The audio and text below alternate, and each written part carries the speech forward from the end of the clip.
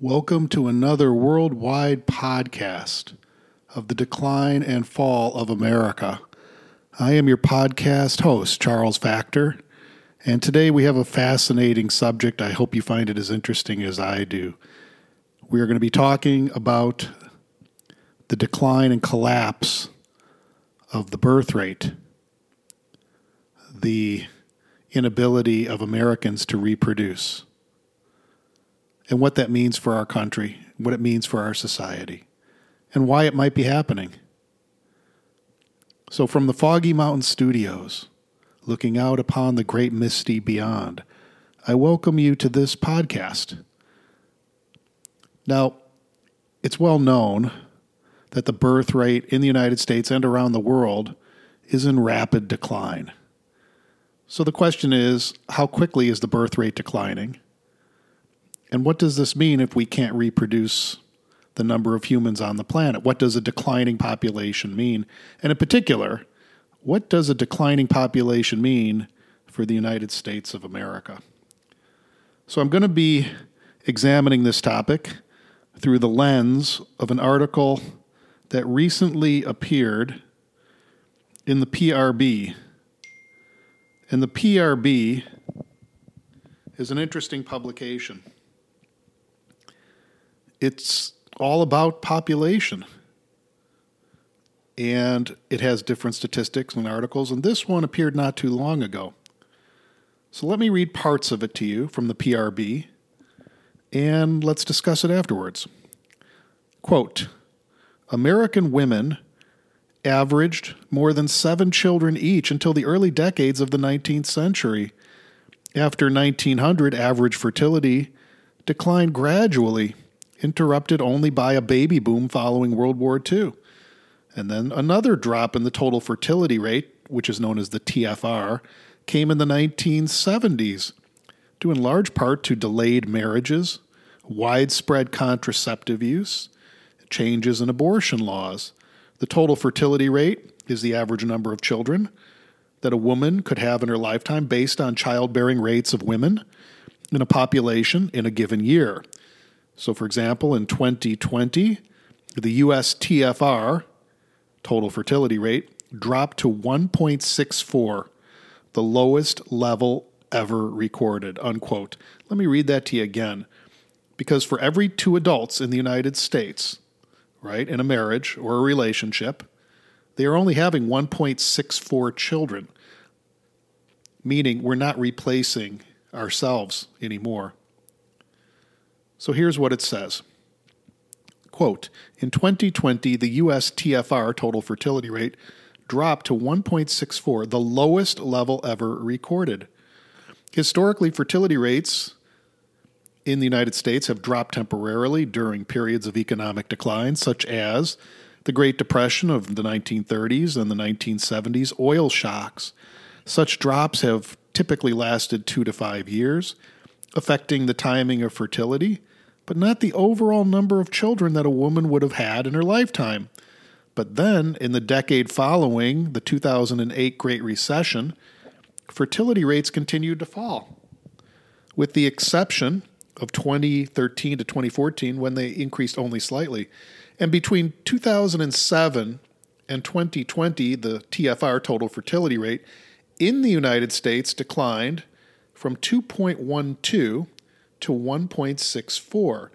The decline signals a long-term drop in lifetime fertility shaped by broader social factors, including postponement of marriage and postponing childbearing to older ages, and long-term increases in women's educational attainment and labor force participation.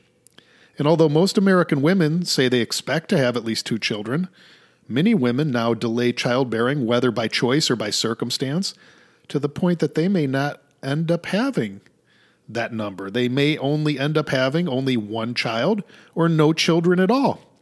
In fact, 15% of U.S. women ages 40 to 44 in 2018 were childless.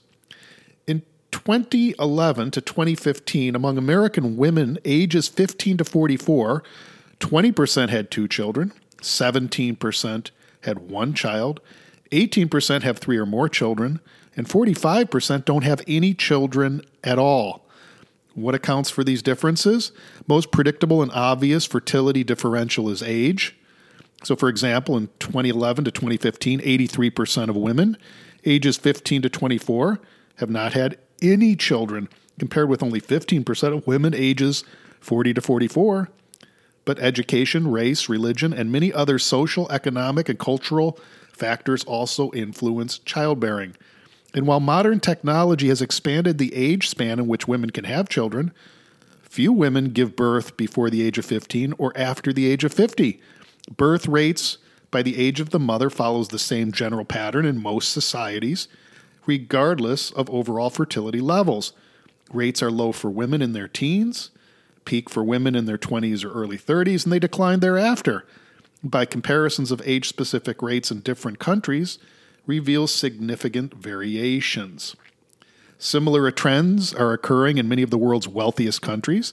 In South Korea, the birth rate peaked among women in the early 30s, but in low-income countries with higher fertility rates, such as Mali, where the estimated total fertility rate is an estimated 6.3 children per woman in 2018, rates typically peak among women in their early 20s and are higher for every woman of every age. And during the 60s and 1970s, postponement of childbearing resulted in steep drops in the birth rate among American women ages 20 to 24. And after 1975, the U.S. birth rates rose for women in their 30s as older mothers had the children that they had postponed earlier in life. But today, the U.S. birth rates are highest for women in the age groups of 25 to 29 and from 30 to 34. The birth rate for women age 40 to 44 is lower in the United States today than it was during the baby boom years of the 50s and early 60s. However, the birth rate for women ages 40 to 44 has risen continuously since 1985, since they are delaying childbearing at younger ages. And the higher birth rates at older ages during the baby boom largely reflected women having third, fourth, or higher order births rather than first or second births. Teen births have remained relatively low in the 70s and 80s, and despite large increases in the proportion of teenagers who are sexually active, but the teen birth rate edged up around 1990, but by 2020 the increases in contraceptive use and the leveling of the share of teens who are sexually active reduced the teen birth rate to 15.3. It's the lowest level ever recorded in the United States. And education and income also play a significant role in fertility. In nearly every contemporary society, people who are more educated and have higher incomes have fewer children than those who are less educated and have lower incomes.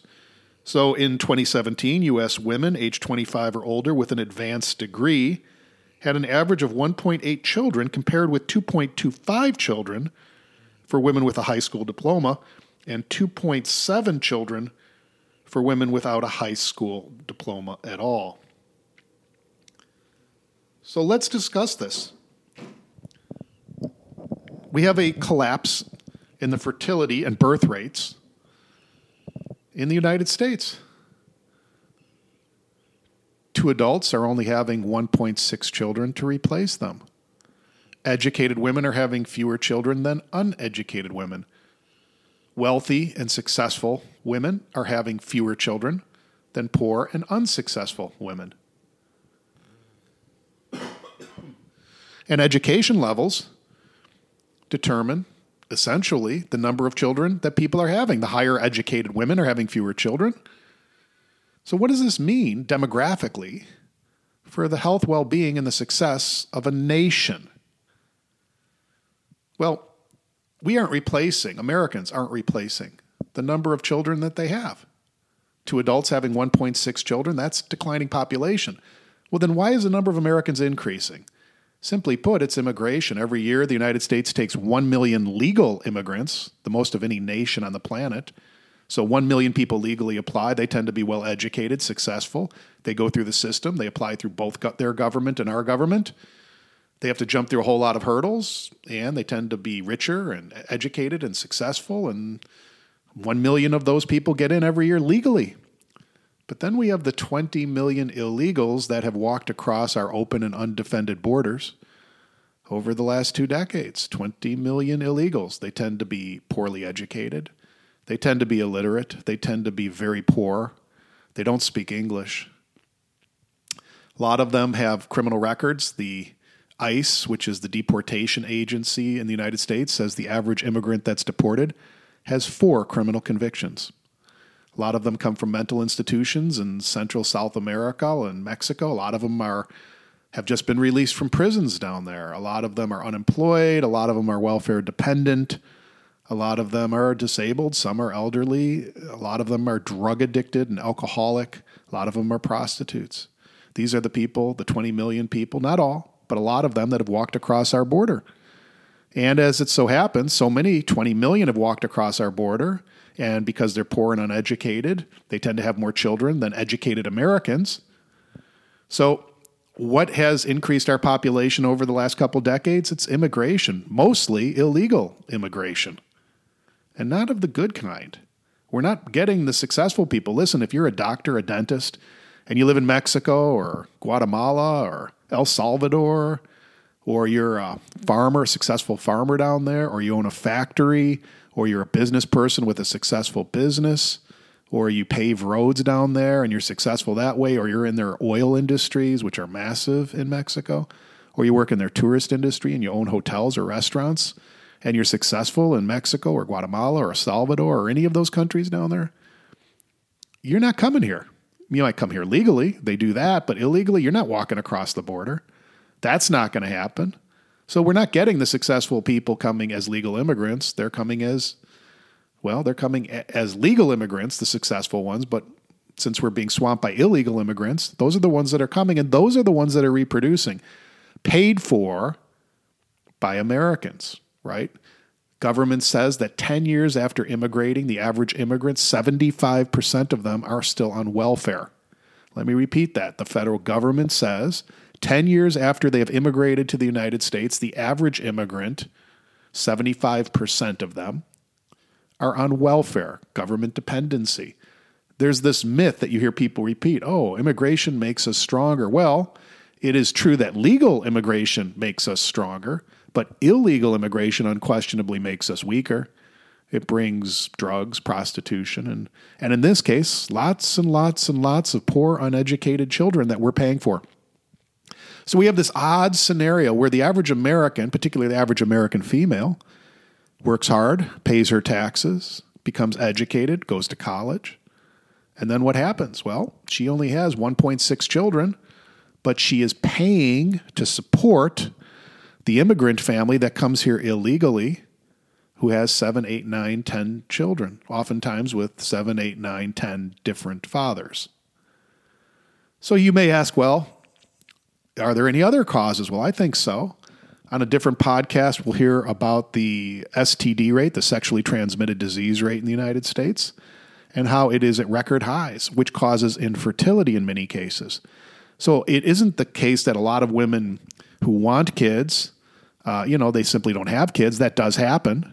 But there's also a situation where a lot of women want children and men want children, but they cannot because they become infertile due to tens of millions of Americans now having sexually transmitted diseases, which have caused infertility. On top of that, for hundreds of thousands of years, human beings reproduced at puberty, right? 12, 13 years old, they started having kids, right? Women became fertile, started menstruating, and they were pregnant a year or two later. Of course, the average life expectancy might have been 25 or 30 years old until 1900, so people didn't live very long. A lot of people died in childbirth, but back then, as you heard from the article I read, the average woman was having over 7 children back then, and now it's 1.6. So for hundreds of thousands of years, women started having children at 12, 13, 14, ages of maximum fertility, youth, healthfulness, that kind of a thing. But things changed. Around 1900 in this country and around the world, we started mandatory public schooling. And we said to women in general and to men, you got to go to public school. You got to go all the way K through 12. This was a new thing for humanity. It's free. It's public, paid by the government. It's going to make us a more educated society, perhaps more productive, more advanced. And so we told people, try not to get pregnant until you're out of at least high school, right? 18 years old, 12th grade. And so women started to delay childbirth. And then for a significant portion of our population, specifically the smarter ones, the more educated ones, the more motivated ones, we added undergraduate, right? We said, okay, go for 4 years. And after K through 12, go for 4 years of undergraduate college. And now 35, 40, 50% of the women do exactly just that. And we tell them, hey, until you're done with college at age 22, try not to get pregnant. Well, this is a new thing. This just started in the 60s for most women, right? So all of a sudden, large number of women are now delaying childbirth till age 22. Well, now for educated women, an undergrad degree oftentimes is not enough to be competitive, to make a living, to be a member of the middle class or the upper class. They're going to graduate school. So 20, 25% of American women now go to graduate school. And we ask them, for another 3 or 4 years, don't get pregnant until you're 26 or 27. But what's on the flip side of all this delaying of childbearing? Well, the longer you delay it, the fewer children you're going to have, right? It takes 6 months on average to get pregnant. A lot of pregnancies, about 1/3 of pregnancies end in miscarriage. Average pregnancy is 9 months long. So if you start having kids at 27, 28, or 29, or even 30, you're probably not going to have 4 or 5 kids. You might have 2 or 3 kids, but most women are having 1 or 2 kids, which then explains the 1.6 number, which is average now in the United States. So perhaps it's because of educational advancements for women. Perhaps it's because of sexually transmitted diseases. Perhaps it's because of the availability of contraception. And there's a lot of women now, they don't want to have kids. They want to party. They want to have fun. They want to travel the world. They want to eat at nice restaurants. Men too.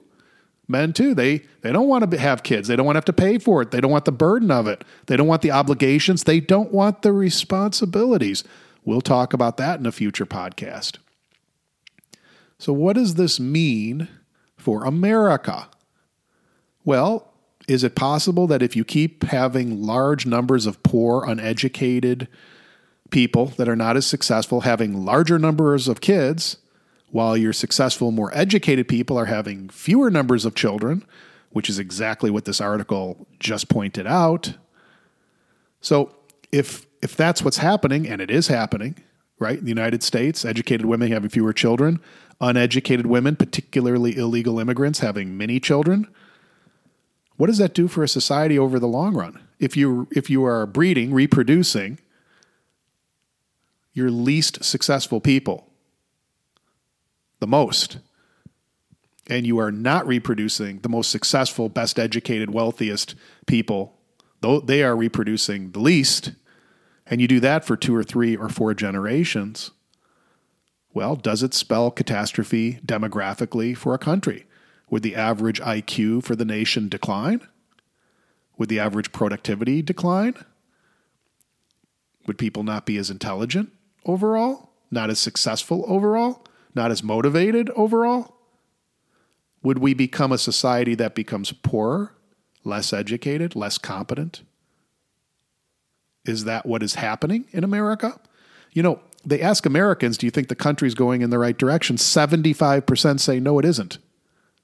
Is this part of that?